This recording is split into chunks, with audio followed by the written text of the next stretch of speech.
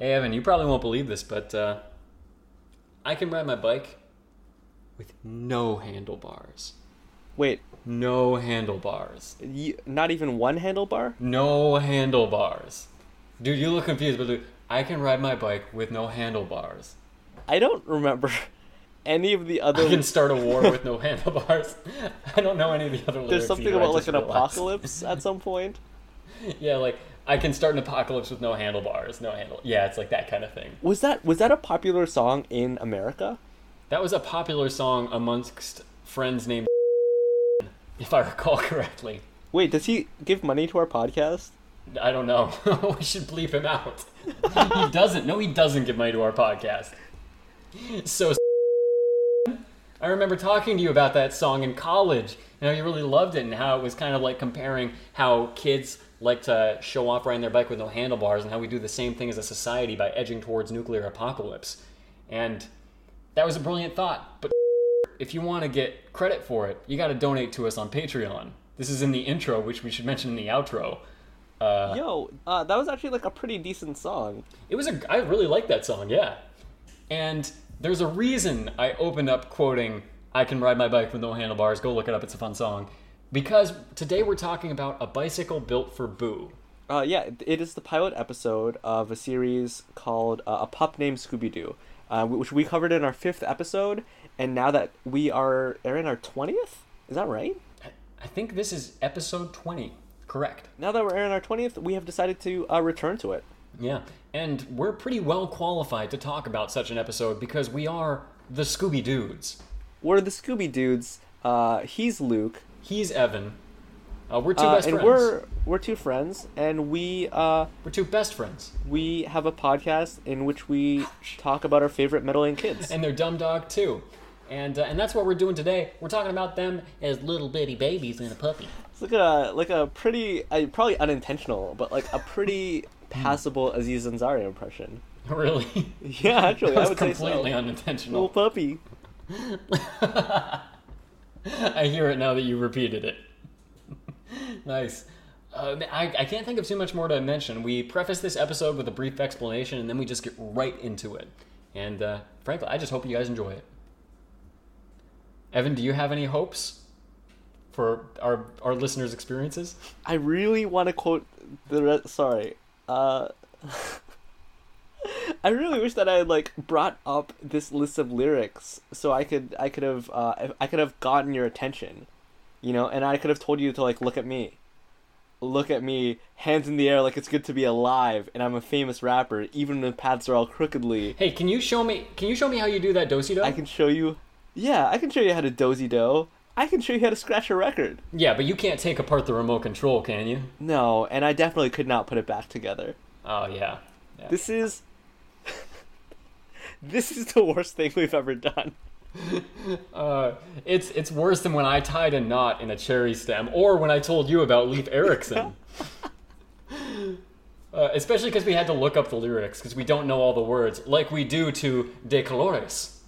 The best part is, we're not even going to play the theme song anymore. That right there, this is the new theme song. We hope you do listen to this episode in spite of the intro. Two dudes talking about Scooby-Doo. Two dudes just like you. Unless you're a lady, this show is for ladies too. If you're LGBTQ, we are your Scooby-Doos. At night, I think of you. I want to be your lady. Maybe if your game is on, give me a call, boo. If you're loving strong, gonna give my all to you. Wait, give you a kaboom? I'll give you a what? Give me a call, boo. A call, Give me boo. a call, like if you've taken my boo. bicycle. Like if this was a bicycle for you. Yeah, maybe give me a ring in that case. On that nice bell that I've got. On my cherry 1959 Starfire special. I thought it was Sapphire special. It's probably Starfire. That makes more sense. Yeah, because Sapphire would be a different color. I'm really glad that you edit this podcast so that you can auto-tune that You know that's not gonna happen. that loving rendition of Ghost Town DJ's "My Boo," which is actually a song that I really like. That's, I don't know that song. I'll have to look that up. You'll have to link me. But you should know that I'm only gonna auto-tune you to sound worse. Because dude, you sounded seriously good there. You know those Smash Mouth memes? Mm-hmm. Where it's just like Smash Mouth, but every note is a C. You're just gonna do that with my vocals? Yeah, kinda. I mean, right now you sounded like Death Cab for Cutie. Like you sounded like a band that refuses to use an auto-tuner and just sounds perfect nonetheless. But I'm gonna make you sound like T-Pain infected with a virus. T-Pain with a computer virus. Exactly that. Okay, so we would have told our listeners right in the intro that what we're doing is a bicycle built for Boo. Thanks, intro, for doing the heavy lifting. Which is the pilot episode, or the first episode, of A Pup Named Scooby-Doo. So for some of our newer listeners that might not know, our 5th episode of this podcast, we covered Scooby-Dooed, which was an episode of this show. So we did not start from the beginning. We're doing that now. We are not going to get into a lot of the basics of what this show is, just because we've done it in the past. It's a 90s show about Scoob and the gang, and they're all kids. Yeah, it's everyone is kids. Everyone is voiced by a kid version of himself, except Shaggy, who is still voiced by Casey Kasem. And honestly, I think that's a great way to just segue into covering this episode, because it starts with a monologue by the Shagster. The Shagster himself, narrating his life, really leading us in as the camera zooms into his suburban house. And I do want to say, I find it really disconcerting that Shaggy sounds like Shaggy always does, and everyone else has these, they all have the voices of children. It is kind of weird, because Shaggy is an adult, that Casey Kasem is an adult man voicing Shaggy, and all the others are voiced by kids, or people who do very convincing kid voices. To me, it's kind of like the new DuckTales TV show. Donald Duck sounds like a monster compared to everyone else. You have said that. And everyone else is like, oh, it's Bobby Moynihan and Danny Pudi, and it's David Tennant, and Ben Schwartz, all these great voice actors, and no, it's weird. Yeah, it's very off-putting, and it's you could have, I feel like they could have found someone who could do a passable rendition of a juvenile Shaggy, but no, they didn't. They just they stuck with what worked, and I think as a result, it kind of doesn't work a little bit. I'll voice a little bit of disagreement there. I actually do think this works. I'm a big fan of Casey Kasem as Shaggy, and I think he does a good job. Shaggy, he always does Shaggy as kind of he's got a high pitched voice, and so it's believable for me. Or maybe I just needed to hear Casey Kasem as Shaggy. Whatever the case, we zoom in on Shaggy's suburban home, and he's telling us a little bit about his life, setting the scene. Which he needs to, because again, this is the first episode. So he's this is Coolsville, USA. Every morning, Mr. Conrad drops off papers for him to deliver, because he has a paper route. And when he wakes up early, or when he doesn't, rather, his best friend in the world, Scooby, wakes him up. Yep, so we see some newspapers thrown on his lawn from a van. It's the Daily Bungle, I think is the name of the newspaper place. It's a Babbler. No, the Daily Babbler, that's right. The two things I want to note in this scene before Scooby does go ahead and wake Shaggy up while he's still sleeping there angelically. First of all, Shaggy's lips are so fulsome. I don't know if you... Why would you use the word fulsome? They are. They're so round, and when he's snoring, wide open mouth and closing. And the second thing is that when Scooby busts out of the closet, he was in the closet apparently all night. That's where Scooby sleeps. I you described Shaggy's lips as fulsome. They're fulsome lips. You would just get trapped. You would be, they've jailed you, those lips, those fulsome lips. I'm frozen. They've got me in their sights. It was just a pun, Is that's Johnny that was Johnny Cash? Wait, what was the pun again? There was a Folsom Prison. Oh, Folsom Prison. I think that's where Johnny Cash played to the inmates. You've got it there. That's right. Oh man, dropping sick Johnny Cash references. Be a little more timely on a Shags to Riches episode, but fortunately this is not that. Shags to Riches. So Scooby wakes up Shaggy, and he does it in an interesting way. I don't know if we want to give details. Well, he on like that. jumps on him. He like licks his face. The one thing I wanted to make note of is that he licks his face, which is, if you wanted to translate that into like a human action, dog licks or kisses. That's how a dog would kiss you. Yeah, or dog licks to me are almost like dog hugs, because they don't have that in them, but that's like how they greet you and how they show that basic level of affection. The one thing I did note about that is that like Scooby licks Shaggy's face a bunch of times, and then he kisses him to sort of cap it all off. And it was kind of like, here are my dog kisses, and now here is a human kiss for you. In every language, including in your native tongue, in that it was a French kiss. So Shaggy's like, Scoob, you know, like, leave me alone. I'm gonna get up. Do me a favor. Go load the papers onto my bike. There's that bundle of newspaper. This is like there are a lot of visual gags on this show, and we both noticed this. I know we both did. Oh, it's too weird not to notice it, because it is a trope. It is a trope in cartoons, what we're about to describe, but not from someone like Scooby-Doo. Well, but it's not a trope for dogs, right? It's a trope for robots. It's a trope. What? Or cats.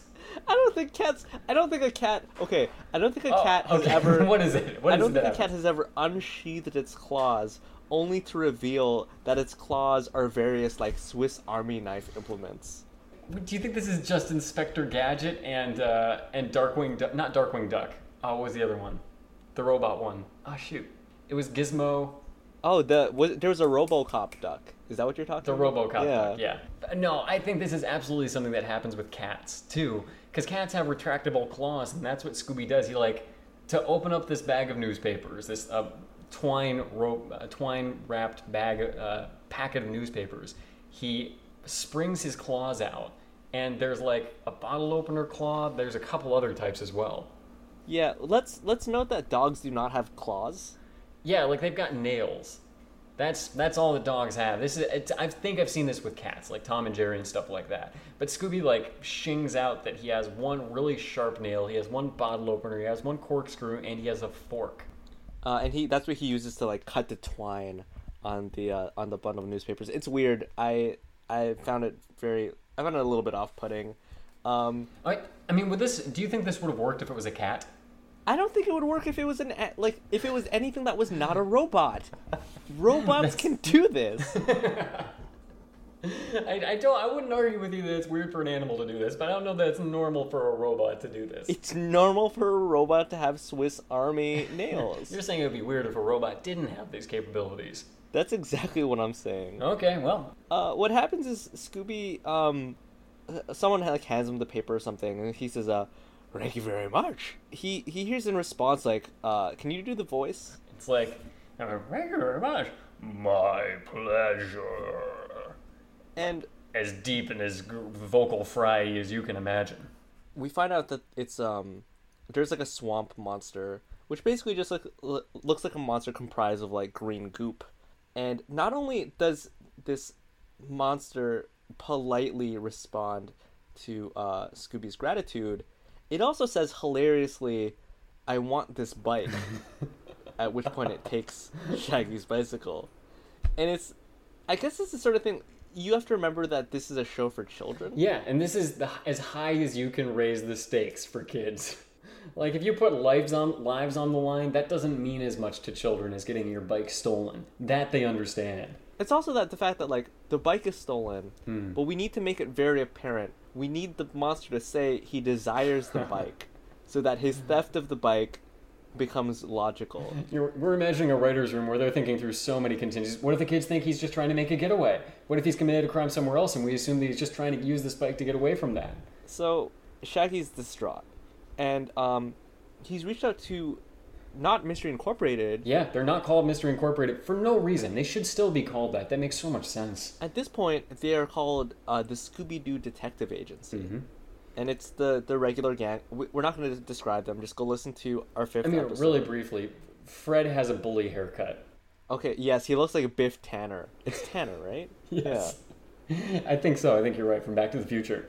And really brief descriptions for the others. Velma looks like a chibi version of herself, and Daphne is actually pretty fashionable and cute. Yeah, very fashion forward. And there's like a funny little bit of dialogue where they're just like, don't they say that? Well, Fred says, well, Shaggy, I'm glad to see that you're taking the stolen bike stuff like a man. At which point, Shaggy tells him that masculinity is a prison, and he doesn't want to be constrained by by gender normativity. Yeah, you don't wallow in your own toxic masculinity, but don't press it on me, Freddy. That's not what Shaggy says. Shaggy is throwing a fit, but pounding the ground, kicking it, and pounding with his hands, saying, oh man, what is it he says? My cherry 1959 Starfire special. My bike, my cherry 1959 Starfire special. He's like so whiny. I laughed out loud at that point. It's really funny. That scene is hilarious. It really deserves a rewatch. Classic. It's a classic Scooby-Doo bit of like dialogue. It's a classic Scooby joke. And I just love I don't think I've ever seen Shaggy that like upset. And it does bring home the fact that they're kids. These are children. So at this point, Scooby kind of relates like, oh yeah, like a ghost took it. And in this particular series, Daphne is the skeptic. Daphne says a number of times, and this is the first time, there's no such thing as ghosts. It's not going to be the last time she says that either. And it's also... yeah? Are we going to say the same thing? No, I think you were going to say it uniquely. Go for it. At this point, we're 3 minutes into the episode. Velma is present, but she says nothing. Actually, that was what I was going to say, yeah. Velma is going to be completely silent at this point, and by the expression she has looking at everyone else when they're talking, it's like she's a baby and doesn't even know how to read facial expressions, let alone understand speech. And honestly, since she's so, like, diminutive and small, that is kind of the impression you get that, like, maybe Velma's, like, 3 years younger than everyone. Yeah, like, maybe she doesn't talk yet. I actually wrote in my notes, is Velma a mute?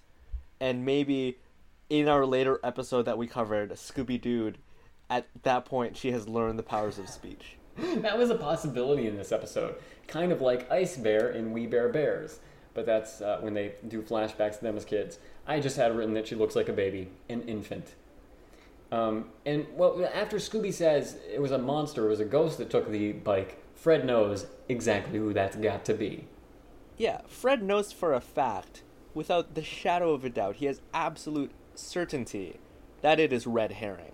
Red Herring, if you remember from last episode, he's a red-headed little boy with a heart tattoo on his arm and an arrow through it. I hope that's a temporary tattoo, but with Red Herring, you never know. And he's kind of a bad dude. Those of you who have perused TV tropes, and who maybe just know about TV tropes, tropes in general, will know that a red herring in a mystery is a culprit who is sort of there, or a suspect rather, who's there to distract you. Or sorry, it doesn't need to be a person, it could also be a thing. It could be, it's a false lead, I think would be a fair way of describing it. Yeah, it draws your attention, but it is actually of no consequence. And apparently this is like a long-running, I guess, gag in the series, is Fred always thinks it's a red herring, and it basically is never Red Herring. And even if Fred accuses someone other than Red Herring, he's always wrong. He's never not going to be wrong. And even though Red Herring is a bad dude, it's never him. It's probably going to be him once. So, yeah, it has to be. There has to be one episode where Red Herring is the monster.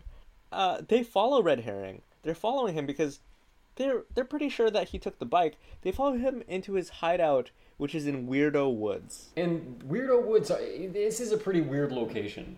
For one thing, the mud there is pink. Yeah, it's like a pinkish purplish mud. That's exactly right. Yeah, apparently Weirdo Woods is located in Candyland. There's a little bit of we find out a little bit about Daphne. She's kind of prissy. She screams, not because she sees a ghost, but because she gets mud on her new go-go boots. More like goo boots. All this pink mud. Cha-ching. Scooby and Shaggy, in response to Daphne stating this, like, oh, that's why she's scared, look at each other with the most sly faces imaginable. And Shaggy says, Daphne hates getting dirty. Almost as much as we hate swamp monsters. It's ridiculous. And the way I said that first sentence is not at all far away from the way that Casey Kasem delivered the line. All right, okay. Daphne hates getting dirty. He does say it really weirdly. I cannot remember if that's exactly what it sounded like, but It's not that bad. it's but it's a not really good. it's a strange delivery. Right after he says that, a swamp monster does materialize out of this purplish pinkish mud that we've been describing, and it scares the gang. And after they've been scared, it pulls off its head to reveal the head of a small boy underneath. That small Which it had obviously eaten. the small boy's red herring. And can we just say that this happens in Scooby-Doo as well? The red herring dresses up as a smaller version of the real monster and scares them. I'm genuinely so curious. I don't want to check because I don't want to spoil it for myself. If he But does is this it- every time. Yeah, does this happen every time? Where red herring, like, to really spit in the face of Fred's theory, goes so far as to, like, actually... Because here's the thing. At this point in this episode, red herring has no concrete idea that a swamp monster has taken the bike. Well, I and think. this implies a world, to me, and the fact that we've seen it twice, in which Red Herring constantly surveils the gang and waits for them to be attacked by a monster, and then goes and meticulously recreates that monster costume to prank them with it. Even though, as we've told you already, he's never guilty. He's obsessed with them. Red's behavior is it's not a crime, but it's something.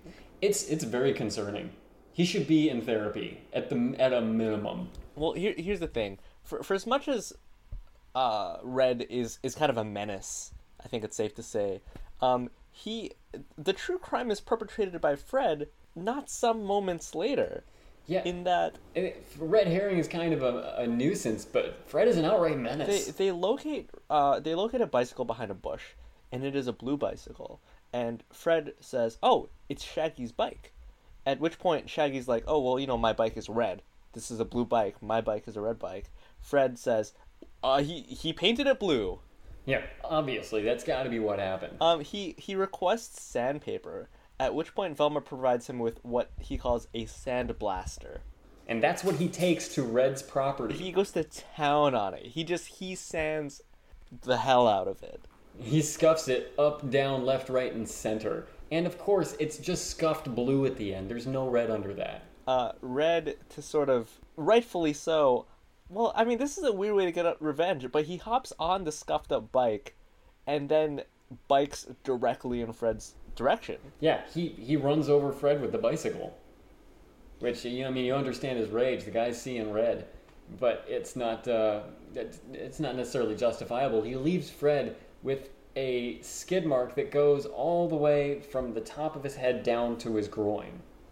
And I think the other way as well. Do we see it on his back? Yeah, I think possibly. I think we do, which implies that Red ran him over once, flipped him like a pancake, and ran him over again. They're sitting on a stoop. It turns out, first of all, that Fred has been injured. That's obvious. Daphne is nursing his wounds. You and mean dabs, she puts a Band-Aid on his nose? She dabs a bit of cotton, I guess an iodine, and presses it to his nose. At which point he does what I did when I was a child. Let's take a little bit of a deep dive into Evan's childhood. Ooh, I can't wait. We were in the Philippines. We lived on it was such a steep incline, like that hill, and it was like a paved road. I mean, the Philippines, we have paved roads, but really gravelly. And I guess I was running down and I fell very hard on my knee. And when that happens, there's a lot of blood. It's very bloody. Yeah, and there's a lot of loose little bits of skin and stuff. Yeah, it's gross. Especially with gravel, it scuffs ugly. It really tears up your flesh. So we went back to my house, and I'm sobbing because I'm a child. And my mom is like, "Okay, well, we're gonna have to clean the wound. We don't want it to get infected." At which point I begin howling because the thought of the pain is worse than the pain itself. Yeah, the anticipation of it, every shot I've ever gotten to this day. And here's the thing. I remember so clearly. Honestly, I remember so clearly. I was putting up such a fuss. I was screaming so all of the neighbors must have heard it. And when she finally started to apply, I think it was hydrogen peroxide, because hydrogen peroxide doesn't sting as much as alcohol. When she finally applied it, I recognized then and there, I must have been like, I think 8 years old. I recognized that it did not hurt very much, but I could not. You couldn't back down. I had my pride. I screamed so much. I was like, I must scream louder now to justify the screams that came before. And for years after that, you told your family that the peroxide got into an artery and burned all the way down to your foot. And you're pretty sure a bone pierced a nerve. I don't know if my mom supports this podcast. I don't know if she listens to the podcast. And this is a story I really do not want her to know. She's gonna disown you, dude. You had a mother before we released this episode. No, seriously. I just remember being like, I screamed so much, and then it happened, and I was like, oh, not that bad, but people, like, I had created a sense of expectation for both myself and for others. You were like the boy who cried wolf, but that last time you realized you went too far, so you dressed up as a wolf, and you went to town on a couple of the sheep. You know what? It does speak pretty well to you that you recognized it at the time. Like, that sounds like a pretty big learning experience. Yeah, no, I was a very self-aware child. All of that is to say that Daphne dabs a little bit of a cotton ball in the general vicinity of Fred's nose, at which point he starts to scream and say ow, ow, ow, and sort of like hops around and like writhes on the ground. And like Fred has a full body injury, so feasibly ostensibly this would only hurt him more. Yeah, he does bounce all over the place. Oh. And at the same time, Scooby, I'm just noticing this now, Scooby is wearing a nurse outfit and a really curly blonde wig. You know what? If you go to the Scooby wiki, it says that chronologically this is the first time Scooby has ever dressed up as a blonde nurse. Which means, yeah, it'll happen again. The way that it's so specific when they say that, it means that he's dressed up as a brunette nurse or something in the past. Yeah, this is specifically just blonde nurse. Yeah, somebody is out there logging these into an Excel spreadsheet and holding color swatches up against the TV screen. Oh boy. Okay, so yeah. So this stripe on Freddy, Velma takes a look at, and she says she thinks it might be a clue. And everyone is kind of takes a step back at that because Velma just spoke. They are like, oh, Velma spoke! And that's a big deal now. And it should be a big deal to us as well because, again, she could have been an infant up to this point. A real toddler. Anything to add there before what she finds is described?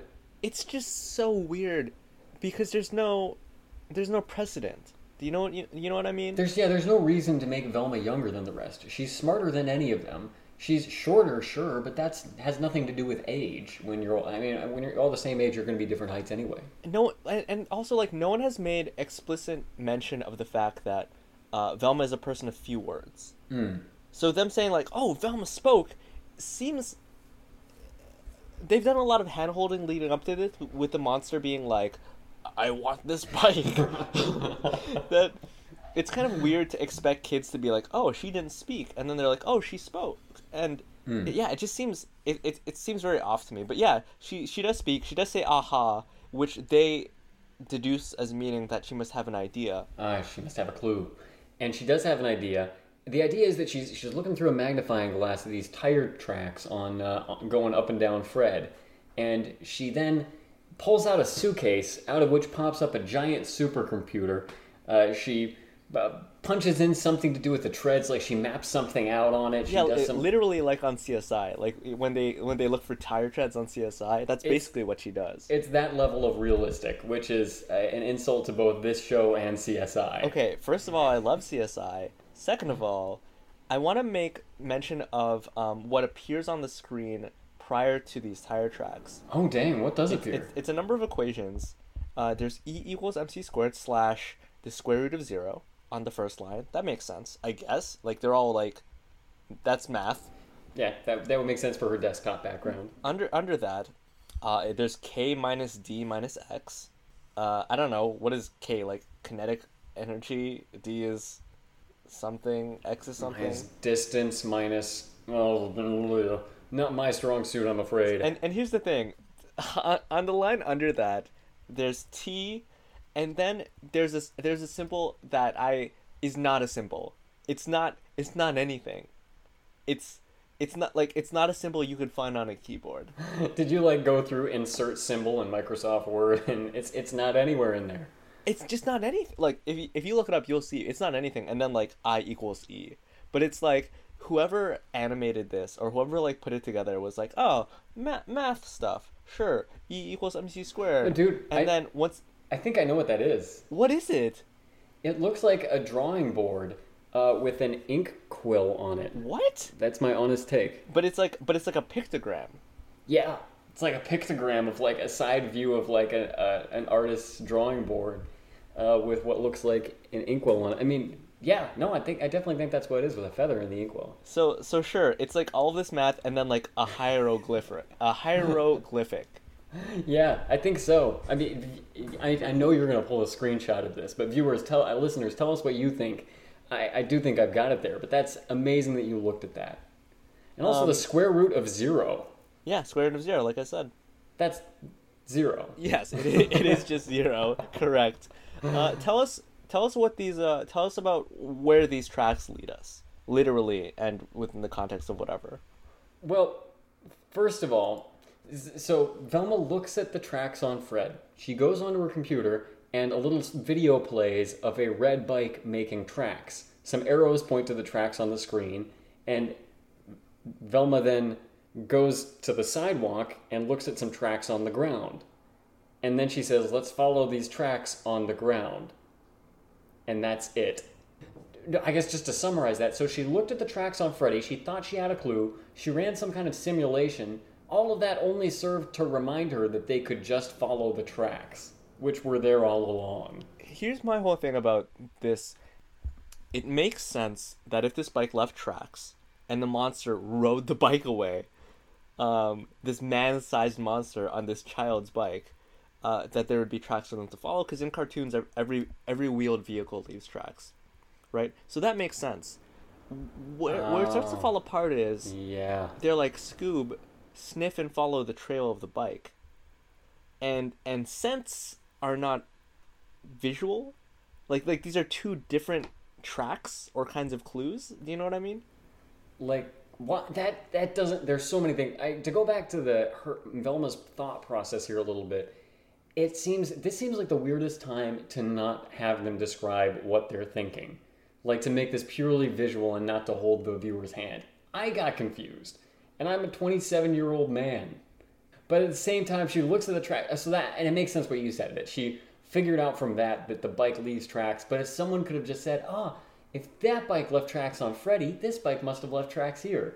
But just running what was the computer simulation, I guess that just went to, the whole thing seemed an obvious setup to show that these tracks on Freddy matched the tracks on Shaggy's bike. And that's not even remotely it. You're right, but that's not the case at all. It's just some things leave tracks, and then we're not even going to follow those specific kinds of tracks. We're going to follow scent tracks, because we're going to get Scooby to sniff. Which makes even less sense. But that's what they do, and then Scooby does start sniffing it out. His tail makes a little arrow, and it points in the direction that they've got to go. So Scooby is dragging Shaggy around, and obviously because they're going at such high speeds, the rest of the gang cannot feasibly keep up with them. So, the vehicle, they're children, the Mystery Machine, they're not nearly old enough to drive. The vehicle that they are on is a very large motor-powered skateboard. With Fred and Velma in the front, with Fred and Daphne in the front, and Velma in the back as the driver. Yeah, Velma's in the back, almost handling the engine on this thing as if it were an outboard motor. That's what I got the impression of. And it's kind of hard to tell looking at it, but it looks like she's got this maniacal, twisted, crooked grin that goes all the way around almost her whole head. It is pretty disturbing, I will say. Like, Fred and Daphne are terrified on this skateboard, and they're telling her to slow down, and she's not responding at all. Again, the grin just does not flinch. They go so fast, they go so far. Eventually, they end up... They get to the point where they're making their way downtown. That was on purpose.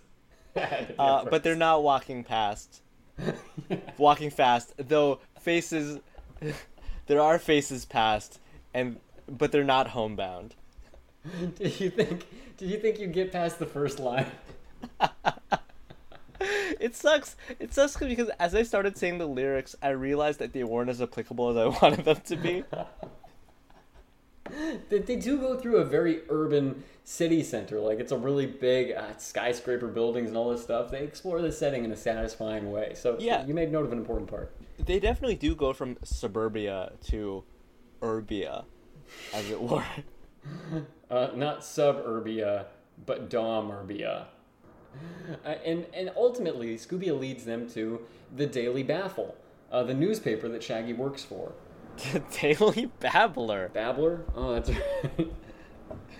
How did I get it wrong 2 different times, 2 different ways? You said the Daily Bungle and then the Daily I know. Baffle. I almost did the Daily Bugle, You're like- which it's kind of a play on. You're like writing your, like, if you were a writer on the show, you're like writing your own jokes. Like, this would feasibly be a bit for this episode. Yeah. And not just your general incompetence on this podcast. My general incompetence is a polished ploy. Dear listeners, you've fallen for it yet again. They show up at the Daily Bungle.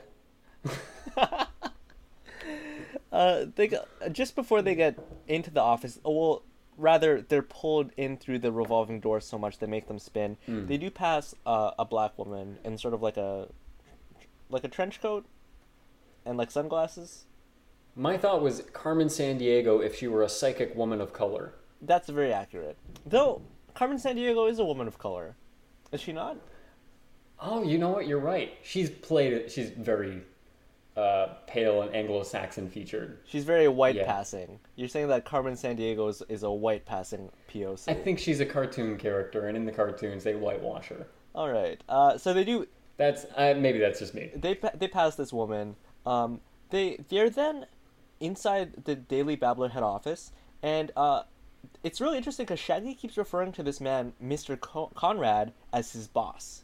Yes.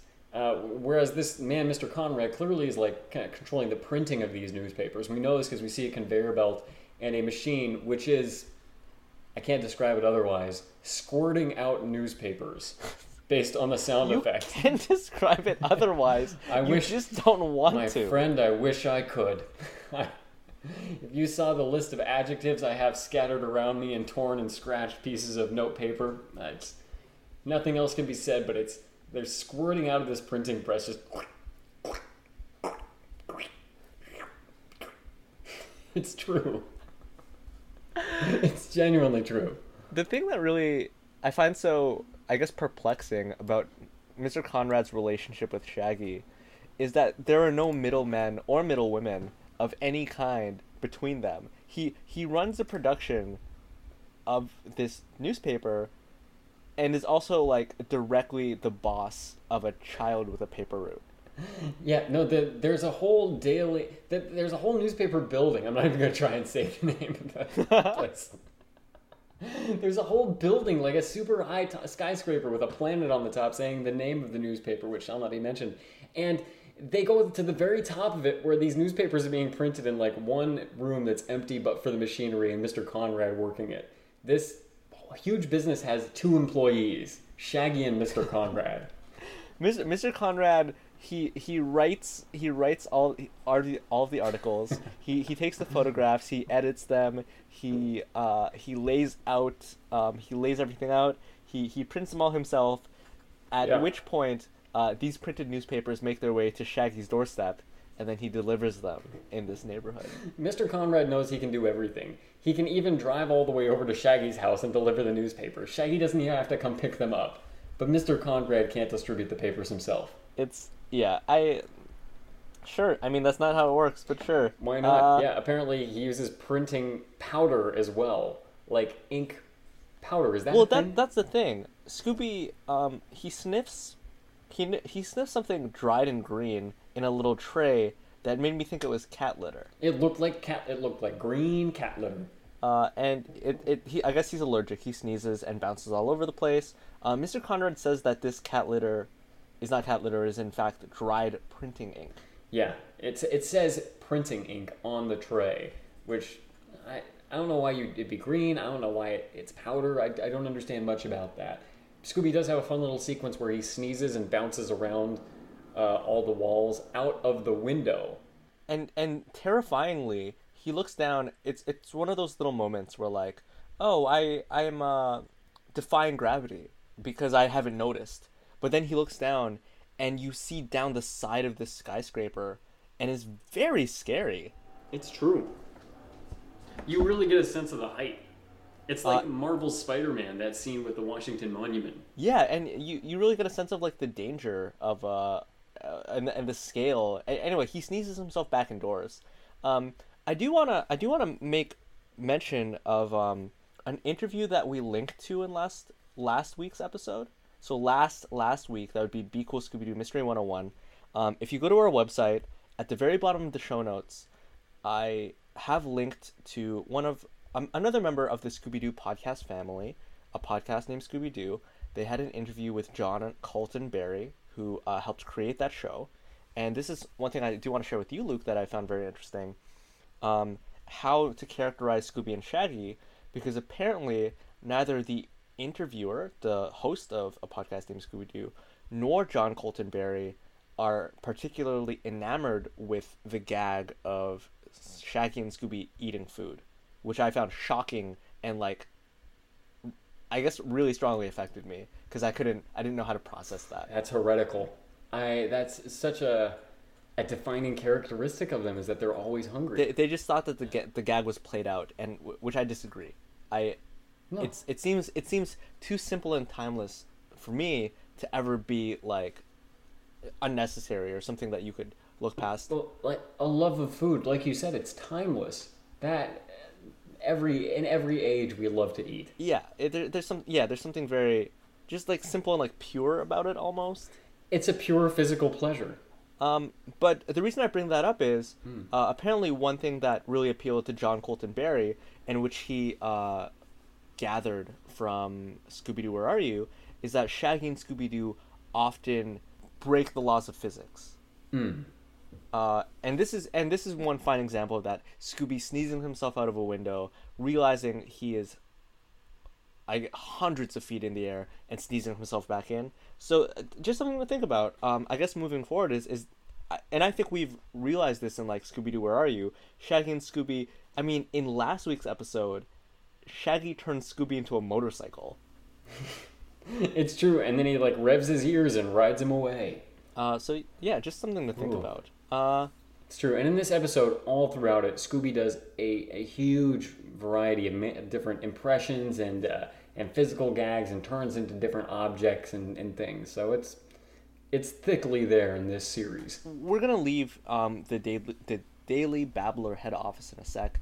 One last thing I do want to touch on is that Scooby sneezes himself into the printing press, and you know what else would happen to a dog that's in a printing press? His body is broken and mangled. It comes out the other side.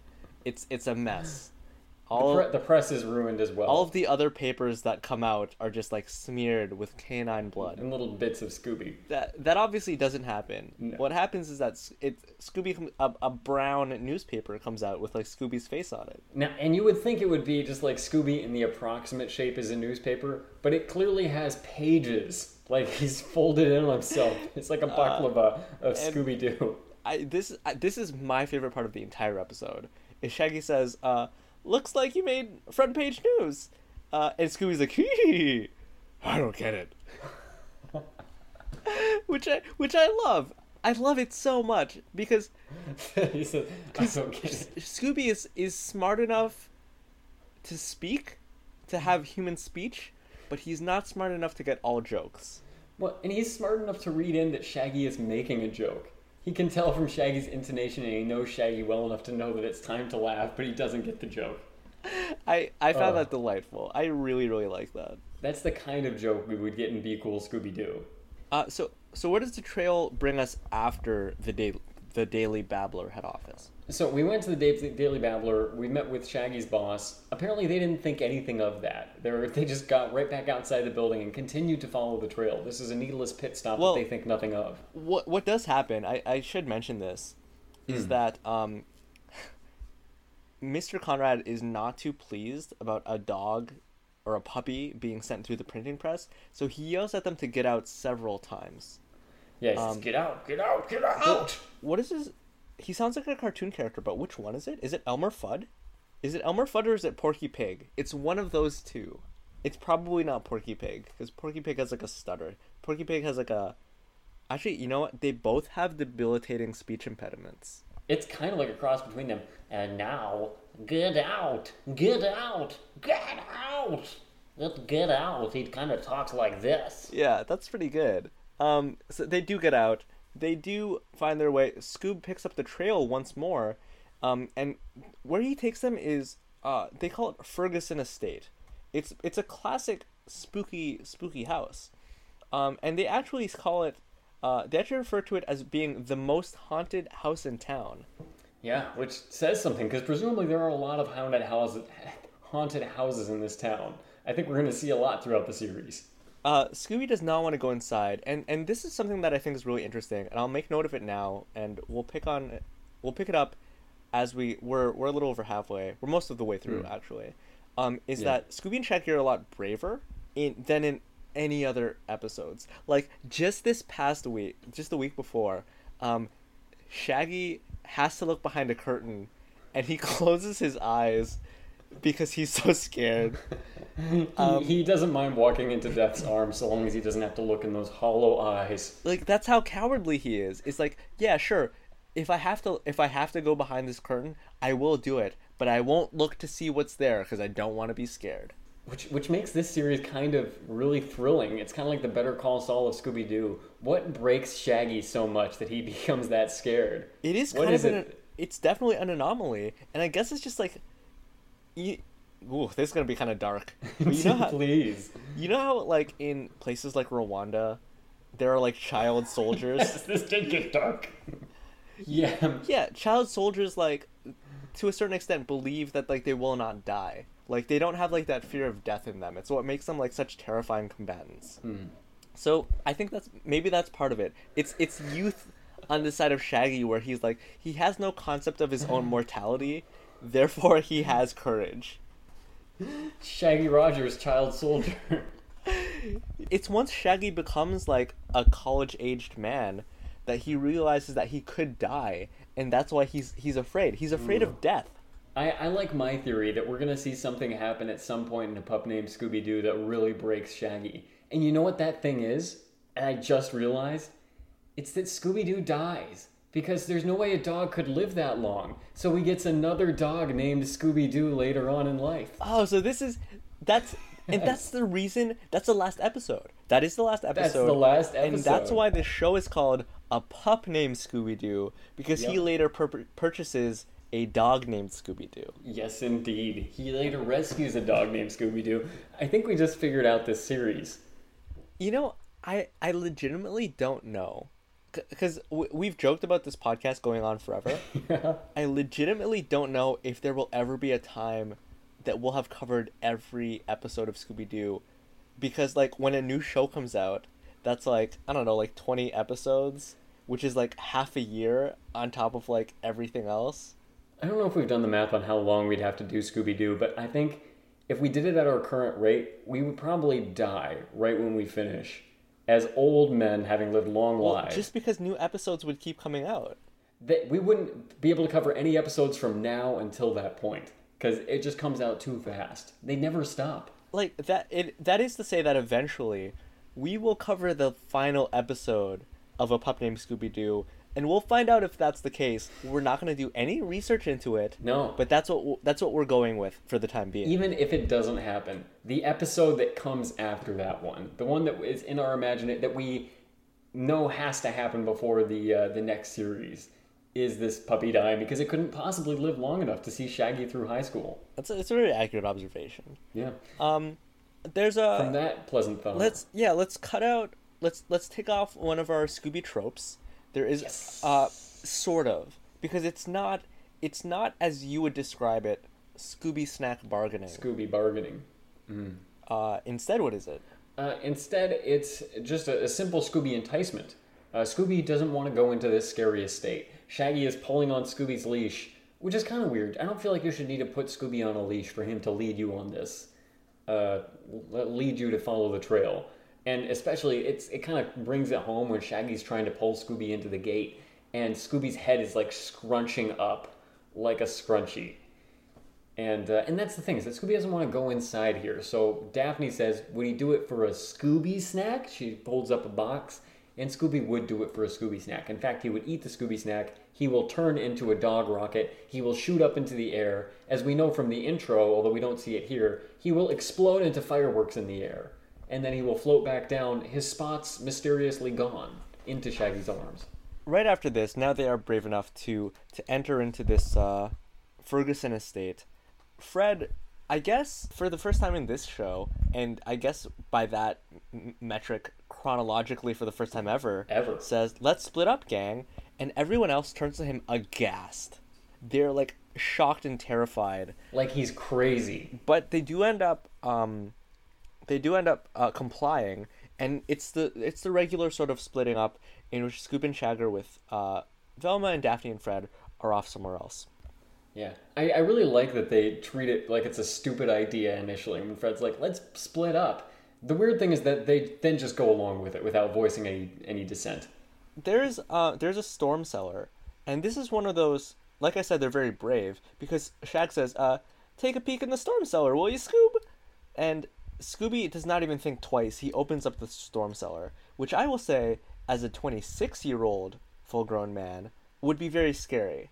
Storm cellars are frightening. Yeah, at a minimum, there's going to be spiders in there. But he does open it, and the swamp monster is inside, and the swamp monster demonstrates that it has a xenomorph-like tongue. Yeah, in fact, we might have even seen that at the start, that when the monster opens its mouth, a smaller monster head pokes out as a tongue. The monster says get out several times, which I will note, Mr. Conrad said earlier. Scoob somehow knocks into the monster, closing the storm cellar, and they run away. They find Daphne and Fred in a graveyard of some sort. Yeah, apparently Daphne and Fred went to make out in a graveyard or something. I don't know. But Scooby, Shaggy, and Velma do run up to them, and they say, hey, we saw a ghost, we saw a monster, and Daphne is yet still very skeptical. There's just a little bit, I feel like this was a classic gag at the time. I'm not going to go into it in too much depth, but Shaggy sounds like a baby because he's so frightened, and Daphne says, I know Shaggy acts young for his age, but this is ridiculous. Scoob does another monster impression. He made one earlier, and he does it's a very accurate monster impression. Because the monster is like a goop monster, like a swamp monster, and Scooby makes his face melt a little bit. So someone does frighten the gang, and for the second time, we didn't mention it the first time, both Velma and Scooby leap into Shaggy's t-shirt. I didn't even realize they'd done it before, but yeah, it's true. All three of them leap into Shaggy's t-shirt, so just their heads are poking out of Shaggy's neck hole, which means they're all in there with Shaggy's shirtless torso. It is and I know you said like woman of color, but I'm fairly certain she's black. Yeah. It's the black Carmen Sandiego, as you mentioned. She's not wearing red. It's like a darker shade. Shows up. Her name is Shirley McLoone, and she's a world-famous medium, at which point, whenever a medium is introduced in any medium, they always make the joke that, like, oh, you look more like a small to me, or whatever, in which case... Well, that would be the smart joke to make, because it's complimentary. In which case they say extra large, which I will say is very rude. It's so rude. Like, she isn't a big woman at all. Like, this is actually, I think, a very slender woman. But she is tall in that she's an adult. But Shaggy made a big misstep saying you look more like an extra large. Why would you say that, Shaggy? That's one of those, like, out of the mouths of babes kind of things. You know, where, like, children don't have a filter? It's incredibly rude. You know, no matter how many compliments Shirley McLoone gets from people her own age, that's going to be the thing that sticks with her every night as she goes to bed and every morning as she puts on makeup. Because, as you say, out of the mouths of babes. She has a vision. She's like, you ever read Harry Potter? Yeah, I did. Who's the teacher of divination? Trelawney. Was it Trelawney? Yeah, I'm pretty sure it was. Yeah, she's like Professor Trelawney with, like... Am I thinking of the right thing? Like, divination? Like, Yeah, horoscopes and whatnot. Trelawney was kind of a phony professor like most of the time, but she was legit a few times. She's like a black Professor Trelawney, in that she has like this vision, and part of it is like she says get out a bunch because I guess they're in danger, and then she leaves, and a small device falls out of her jacket. It's clearly a camera. It's so obviously a camera because Scoob tries to put his face in it, and it like brightly flashes at him. Yeah, snaps a pic. It's at this point that we realize that not only is Fred delusional in thinking that red herring, because at this point he still kind of thinks it's red herring, he's not just delusional in that respect. Mm-hmm. He's delusional in believing that aliens exist. Pretty much whatever kind of stupid they can pin on Freddy, they're gonna pin on him. Because he does say, aha, just as I suspected.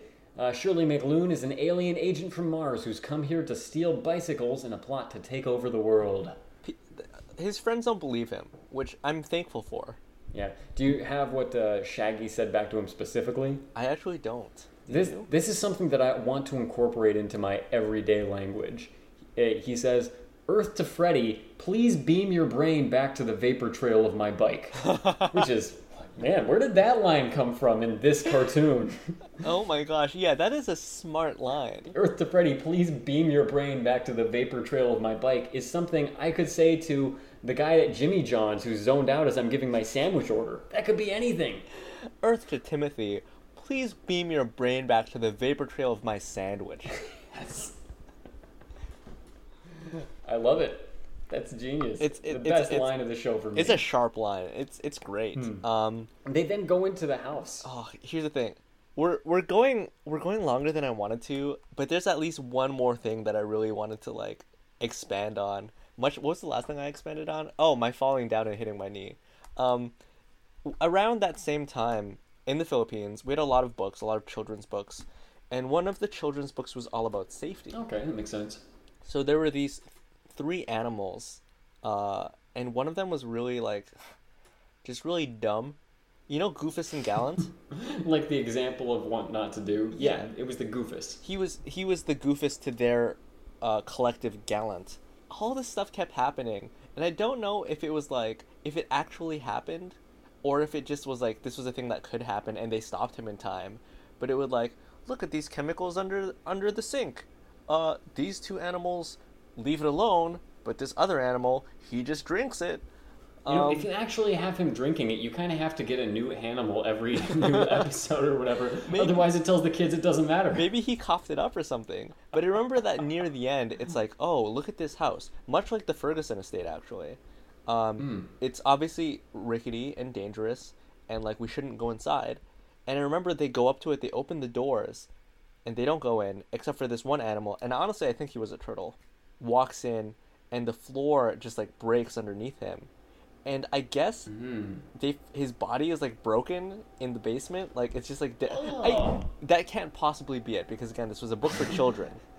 Especially because it's a turtle, which is like fused to its shell. So if its shell breaks, oh gosh, it's pretty much like, I don't remember being traumatized by this book, but it was definitely like bad stuff kept happening to this turtle, and I think he was a turtle because he was an idiot. The gang similarly falls through the floor of this house.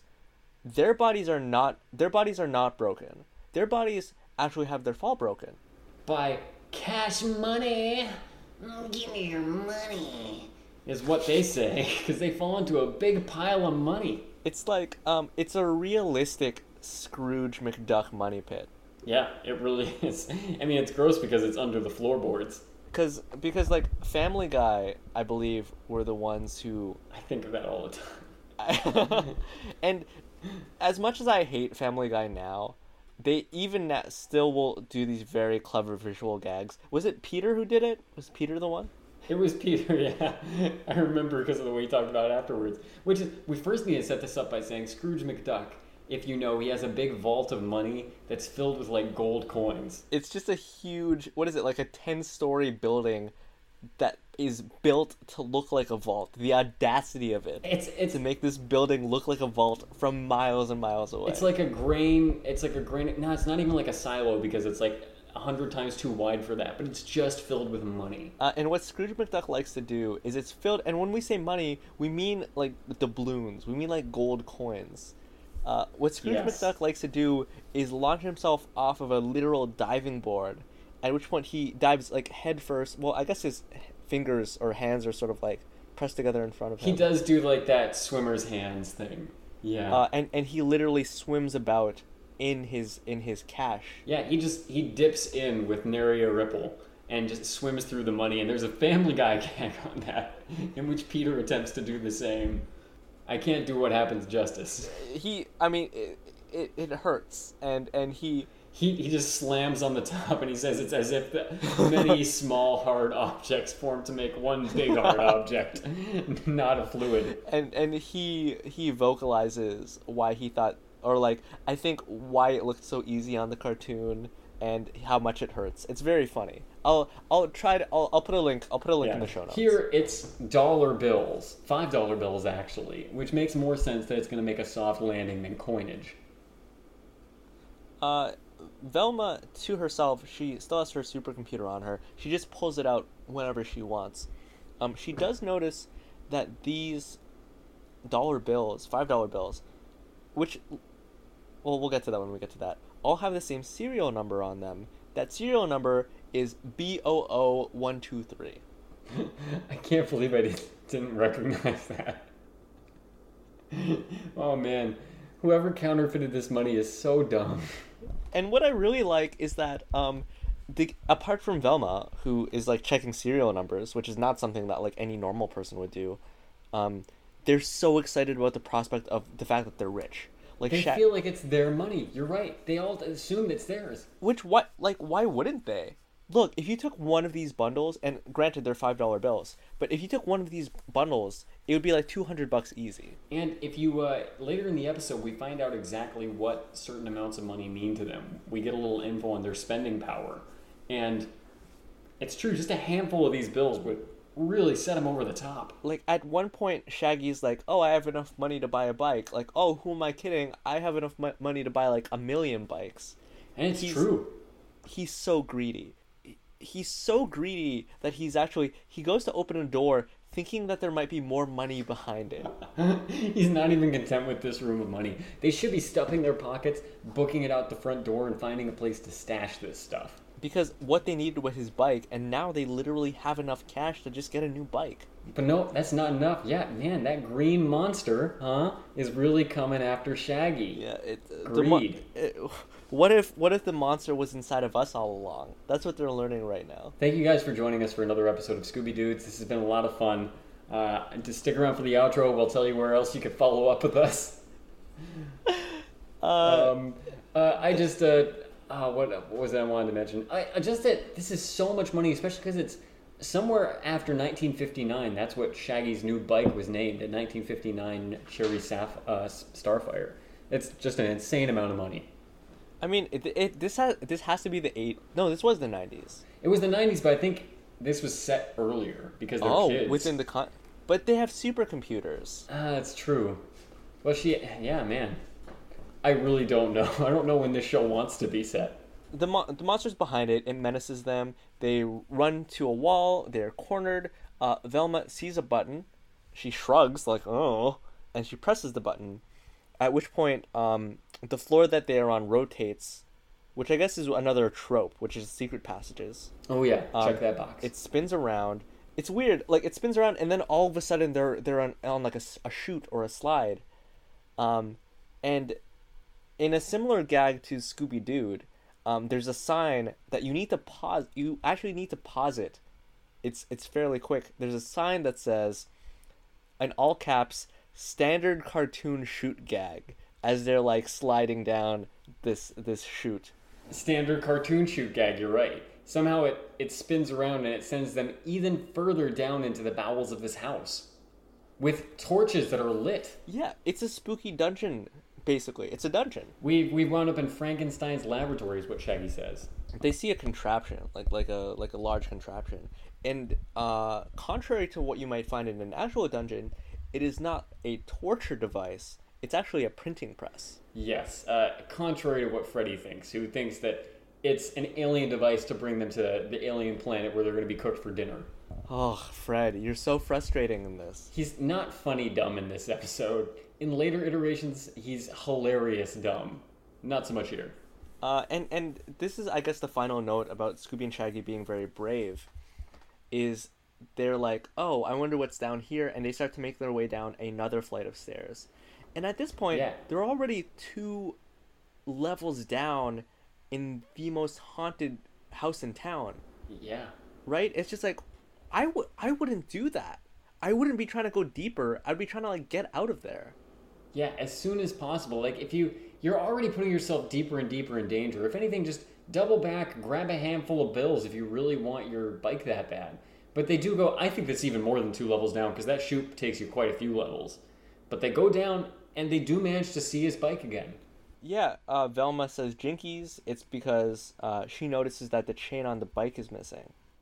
And we did see a similar chain on the contraption that was down in that was up in the upper level basement we just passed through. The monster shows up again. It demonstrates the ability to have, like, Russian nesting doll xenomorph tongues. Yeah, fractal nesting tongue. I guess fractal would be if it branched out. But yeah, each of his tongues has a tongue. And if you're wondering how this gag worked, what the costume was, it is never explained. From my understanding on the Scooby Wiki, this is an anomaly in that when the chase scene starts, the gang is not responsible for turning on the music. Whereas in, I guess, all the other episodes on the show, whenever there's a chase, they turn on the music somehow. But in this, it just starts playing out of nowhere. And it's true in Scooby-Doo that they do prompt the music in the story. And I think that in this episode, it would make more sense. It would make the most sense for them to turn on the music, because they react to it as if they could actually hear it. Well, they're all dancing. As the monster is chasing them, they just stop and start dancing to the soundtrack. Yeah. And then they get scared by the monster. They're doing, like, little Peanuts dances. It looks so much like Charlie Brown. It's almost plagiaristic. I would say it's definitely plagiaristic. It's plagiarism. But it's a sort of fun little thing where, like, well, fun and weird in that whenever they're not being chased by the monster, they're dancing. It almost looks like the ending of a movie. Like, it's so weirdly upbeat. I mean, it is a musical chase scene. We do have doo-woppy singing behind this, so that's another box that we do have to check. The song is called Gloppy Green Ghost, and there's no credits for it, so I have no idea who sings it, I have no idea who wrote it. The lyrics do make mention of a gloppy green ghost, which is, of course, the ghost that is in this episode. The one thing I want to say about this whole chase scene, and it is a musical chase scene, check that off, is that Velma loses her glasses at one point. And of course, whenever she loses her glasses, she crawls towards the nearest flame, the nearest open fire on the ground on her hands and knees. And honestly, that's really terrifying. That's really scary. That was the scariest moment for me, particularly because she's such a baby in this episode. She seems so young and vulnerable. And Scooby pulls off like an Errol Flynn-like maneuver in which he swings from a rope and saves her before she can reach out into this fire. Yeah, but he drops her on the green monster, and so he and Shaggy both take turns swinging down and helping her. The monster is menacing everyone else. Scooby is near the printing press with Velma. Everyone else is being menaced. There's this cat litter tray, once again full of green, dried printing press ink. And right when Shaggy shouts to the sky, "Scooby-Doo, where are you?" Which, in this, shouldn't he say, "A pup named Scooby-Doo"? Does that make more sense? But he shouts, "Scooby-Doo, where are you?" And that's when Scooby sneezes on this ink prompts a sneeze from Scooby, who bounces all the way around, out, and knocks the monster on his booty. The monster ends up getting knocked into the printing press. Velma, who has a penchant, I guess, for just pressing buttons, I think she pulls a lever in this case to operate the machine, which crunches the monster's lower half into itself. Yes, and as we see red rain down on the other side of the machine, we know it wasn't just a goop monster after all.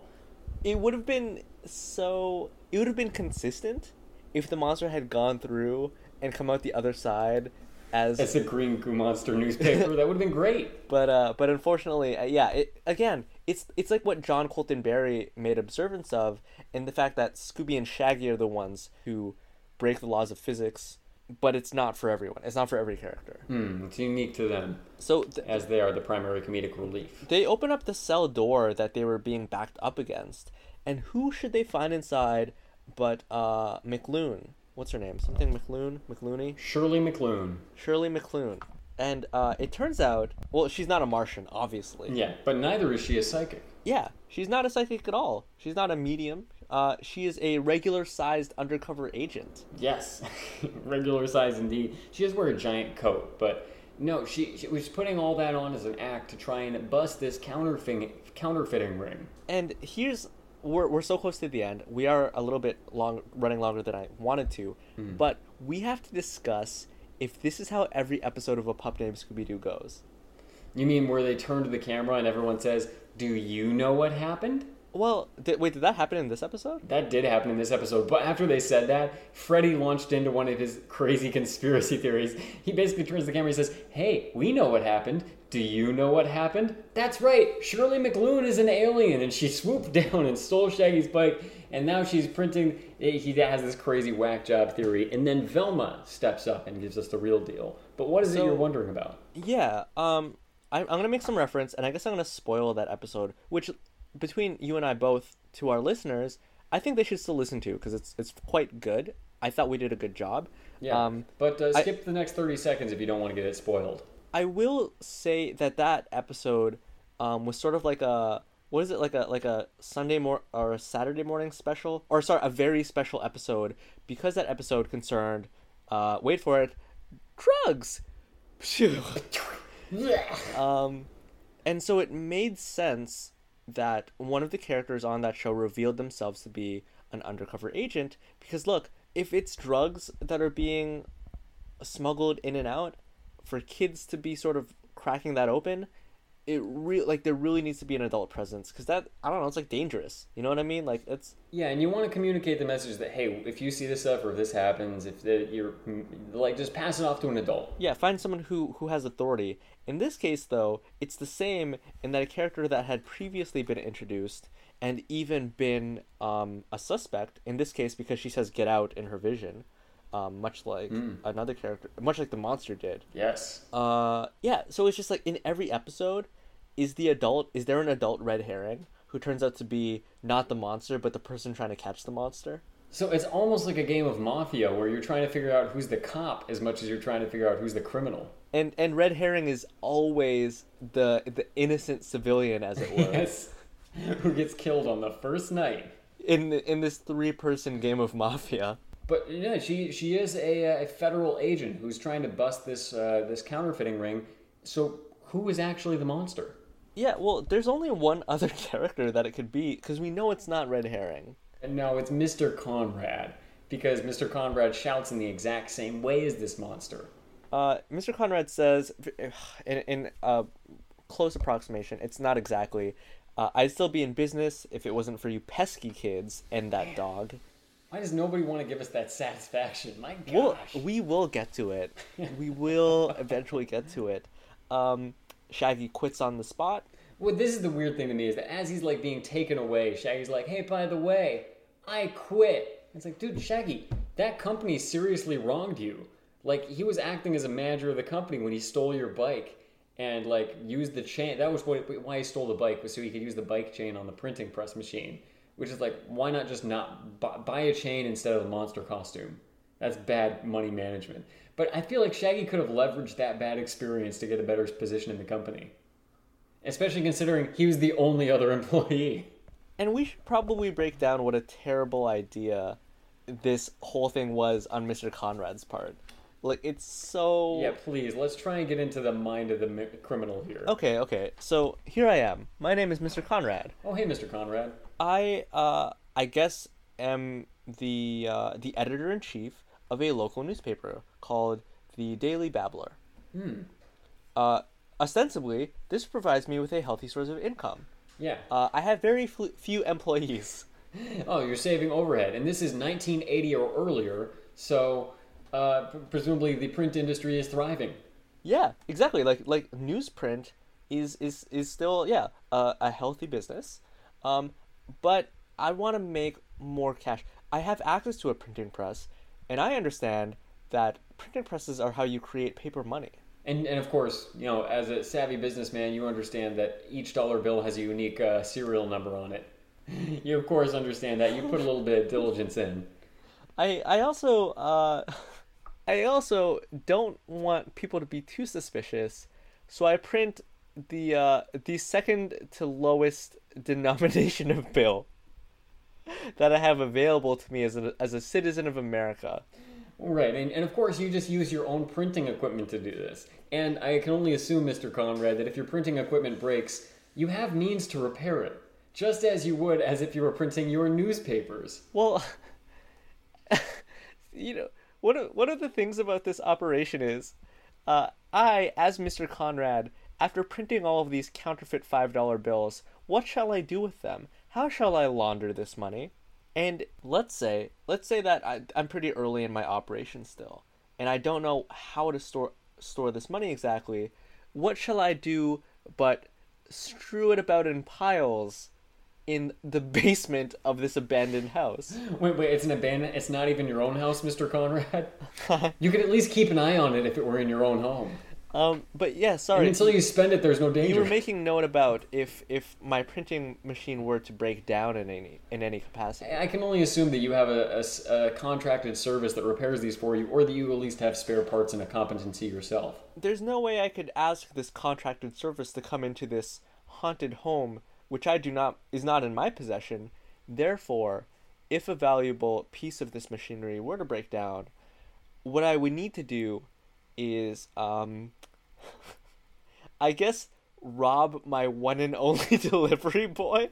Whoa, hang on. Mr. Conrad, you need him to deliver your newspapers still. I need these $5 bills more. Why not just take literally any other bike? And also, you already contracted a service to move the printing equipment, this massive industrial printing equipment, down into the bowels of the house, when you could have just printed from your own. We saw identical machinery up in your own printing press. And also, your building. It's conceivable that he was already printing in the building because there was a green printing press ink. Mr. Conrad, I'm going to ask that you don't refer to yourself in the third person. You're starting to really worry me a little bit. Everything about this, it's such a foolhardy plan. It's like, he literally, rather than buy a replacement part for his machine, he bought a costume, like a really mud-covered realistic costume, and then stole the bike of his only employee. That is genuinely what he did. Okay, we're gonna cover the final scene. They find themselves in a chocolate shop, which I'm trying to pronounce as I would if it were Archie Comics. It's Fatty's Malts, Burgers and Fries. It's a weird scene because they're at the counter, or the bar rather, of this place. And the only one without ice cream is Shaggy. And we find out it's because the fee for Scooby-Doo, what was it? Scooby-Doo Detective Agency? Scooby-Doo Detective Agency. Well, the Scooby-Doo Detective Agency has its fee for helping Shaggy recover his bike. Even though Shaggy's a part of it, you'd think he'd get some kind of employee discount. But this fee is 10 cents a day and all the sweets that everyone can eat. Yeah, 10 cents a day plus price of all the goodies we can eat. And look, this can't have been more than 2 days. I thought it was one. I thought it was a single day. I thought it was one as well, but like 10 cents doesn't sound like a lot unless this is a long time ago. The real question is the cost, and the cost must be considerable because Shaggy is foregoing sweets himself. Velma does the math. She has like an old-timey calculator with reams of paper come out one end. And apparently the cost of this particular investigation is $25. Which is, given the time period, apparently an insane amount of money. Shaggy seriously pales in the face when that is mentioned. He does not have that kind of cash. Apparently, this is because Scooby is also has one of the appetites that must be sated. We pan over to Scooby-Doo, and he's got top shelf liquor. That's the malt, if you will. He's gotten bottle service at this chocolate shop. He's requested caviar in his banana split. it's such a weird note to end this episode on, and we have to wrap up our own episode. We really do have to bring this to a close.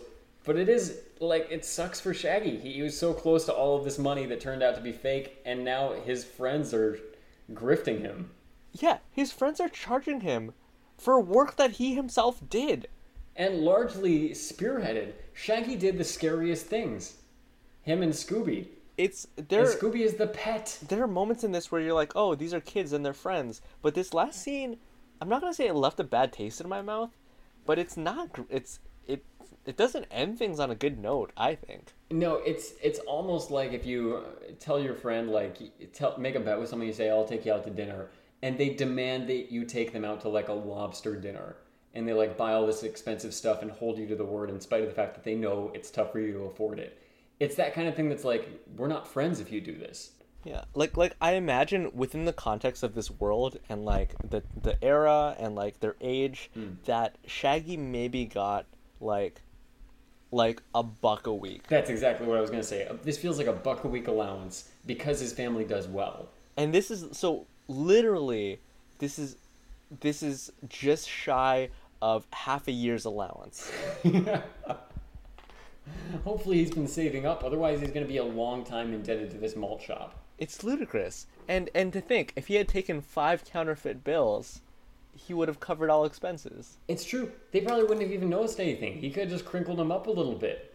Put them into general circulation. No one would ever know. The guy who owns the store is just like, does this bill say Boo 123? That'd be one to keep. There's a bunch of tropes that aren't, just really, really quickly. There's no hallways, which I guess is sort of to be expected. There is splitting up, looking for clues. There is a sort of a Scooby Snacks thing. I guess there's them eating food. Like, Scooby at least eats a bunch of food. It just feels wrong that Scooby's eating and Shaggy is, like, hard out of pocket for everything, beyond his means. That sounds like everything. Even Velma lost her glasses. Yeah. So, it follows a lot of stuff, and it's just like Scooby-Doo, but they're little. But also, man, just compared to older episodes, the holes that can be poked in this there's so many of them. And in some ways, it's definitely Scooby-Doo for smaller children. Like, it's made to be similar, more accessible. They spell stuff out more. The way that you figure out who the monster is, it's really obvious. They give you plenty of really clear clues, and they lead you right to it. So I like that there's a version of Scooby-Doo that was there for some younger kids at the time. That said, I don't know how needed it was, because I feel like the original was really accessible. I will also say, though, just given the fact that we spent so much time on this episode, I liked it. There was a lot there. And there were a lot of funny parts in it. Like, you really loved the newspaper bit. I really, really, really loved Earth to Freddy, please beam your brain back to the vapor trail of my bike. I really like that. Might be my tattoo. Yeah, and these both feel kind of like modern gags. Yeah, that's the thing. There's flashes of modern gags in this show, even though a lot of it's just really off the wall physical comedy, Shaggy or Scooby turning into weird stuff. But there's a lot of nostalgia in there, even though I don't think I ever watched this as a kid. Oh. Hey, thanks for listening. Thank you, listeners. And Luke is gonna insert an audio cue somewhere to separate this part, the end of this episode, from the beginning of the outro. Strum of the guitar. Get out! Get outro. I'm sorry, should I have knocked before I walked in, Evan? Are you okay? Yeah, man. I'm just I'm ready. Ready to close up this episode of the pod. Why are you making your bed while in the bed? Just focus on the task at hand. Just get out! Get out! We have an outro for you guys now. Yeah. I hope you enjoyed that little recap of A Bicycle Built for Boo. That tiny little recap. And once again, this is our second time getting to it. I am looking forward to doing it again because just to reiterate, I'm fascinated by the by the idea that the red herring, not red herring, but the red herring is always an undercover person of authority. Yeah, if they continue to be cops and agents and FBI and all that stuff, because it's happened 2 for 2 so far.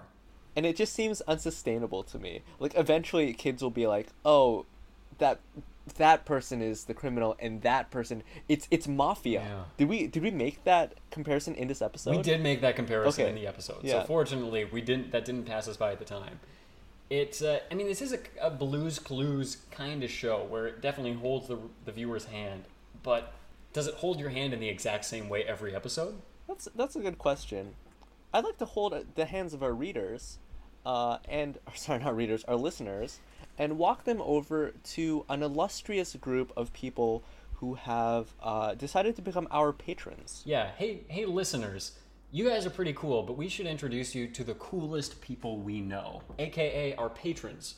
Yeah, these patrons, they like to give us a set amount of dollars every month, and those dollars help us host the podcast, help us host the website, help us pay our artists. It goes a long way because really Luke and I pay for everything out of pocket, and it helps keep things going. I don't actually have a job right now, so it is very helpful for me personally. Yeah, I mean, everything goes back into the podcast. And if you donate to us on Patreon, you're helping small-time artists achieve their big-time dreams and give you the content that you love. Because, hey, you've just listened to over an hour of a Scooby-Doo recap. You gotta love this. There's no other option. If you hate this, my gosh, your life sucks.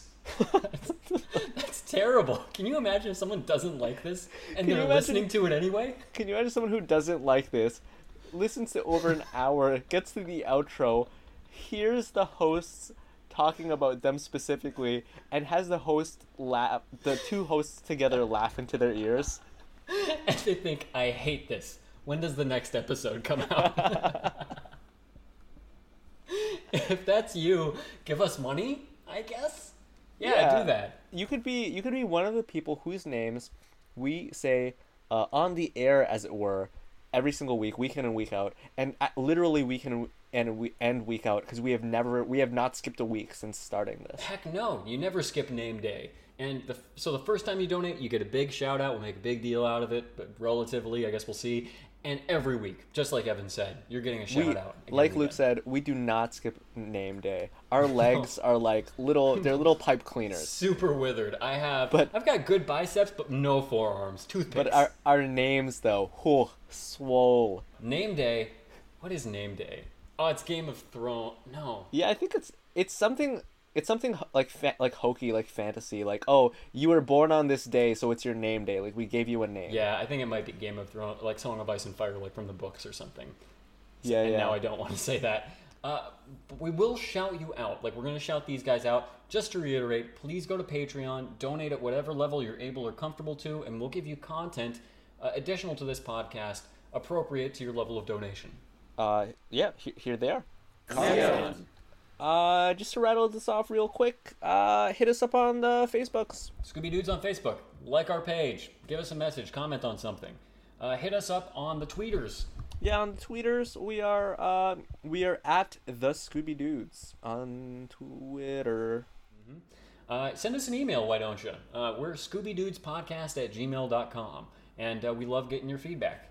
And lastly, as far as places that you can kind of find us and give us feedback on, go to iTunes, find Scooby Dudes, give us 5 stars. 5 étoiles. That's French for 5 stars. And if you do, we'll read your review on air, literally no matter what you write. We made this promise to you in a previous episode. Evan did, that is, signing me up for potentially a lot of censoring. I made that promise and I stand by it. If you give us a 5-star review, I will read all of it. If you max out the character limit in your review, I will still read the entire thing. I've made that promise. I will stand by it. I hope there's a character limit. Otherwise, we're going to have an episode just for one person's review. And it's just going to be one long dial tone all the way through. The fact that I'm saying it like, I already don't think that anybody was going to do it. The fact that I'm saying it means that nobody will anymore, because I think that cheapens the joke. Like some sort of reverse Murphy's Law. So yeah. And iTunes, please leave us that 5-star review. We'd really appreciate it. Give us that bump. If you want to go to a place, I just told people that if they wanted to find that video, they could, it would be in the show notes. If you want to find the show notes to this episode, go to scoobydudes.com. It'll be very easy to find the episode. It'll be episode 20. It'll be clearly marked, A Bicycle Built for Boo. Click on it. It'll take you to the page. And then all of our show notes, as of quite a few weeks now, are timestamped. So just look for the timestamp of where we're talking about this stuff. And you'll see that I will have embedded a little YouTube link. Because I think you should watch it. I think it's very informative, and it's worth your time. Scooby Dudes is really just the greatest portal out there, not only for additional Scooby Dudes content, but just for additional Scooby Doo content. I love our screenshots and captions. The show notes are an incredible way of getting additional detail and some wonderful internet links on these episodes. And the corrections as well show you what kind of journalistic integrity we have. Spoiler, it's a lot. Yeah, Luke and I continually make these little goofs and gaffes and get things wrong. And when I listen to an episode, I listen very closely and I correct every one of them. Yeah. Some episodes, almost all of the goofs are my own, and so I must swallow my pride and spotlight my failings. Yeah. Don't make Evan swallow his pride for nothing. Go to ScoobyDudes.com and watch him swallow. Where else can they? Is that everything? That's literally everything. So we're gonna end on that disgusting joke that you just made. I don't get it. What did I do? Goopsie poopsie. Boing, boing, boing. Just trying to give us lots of points we can end on. Yeah, thank you guys for listening. I really enjoyed that episode. I really enjoyed you, Evan. I love you, Evan. Oh yeah, and I love all of you listeners. Oh man, it's been a while since I've been passed over like that. Stings just like the first time. We haven't done that in a while, Ez. I know. I can't believe we've been skimming over that a little bit. It was one of my favorite parts of our outros. That's the thing. They've gotten like so off the rails. Really unwieldy.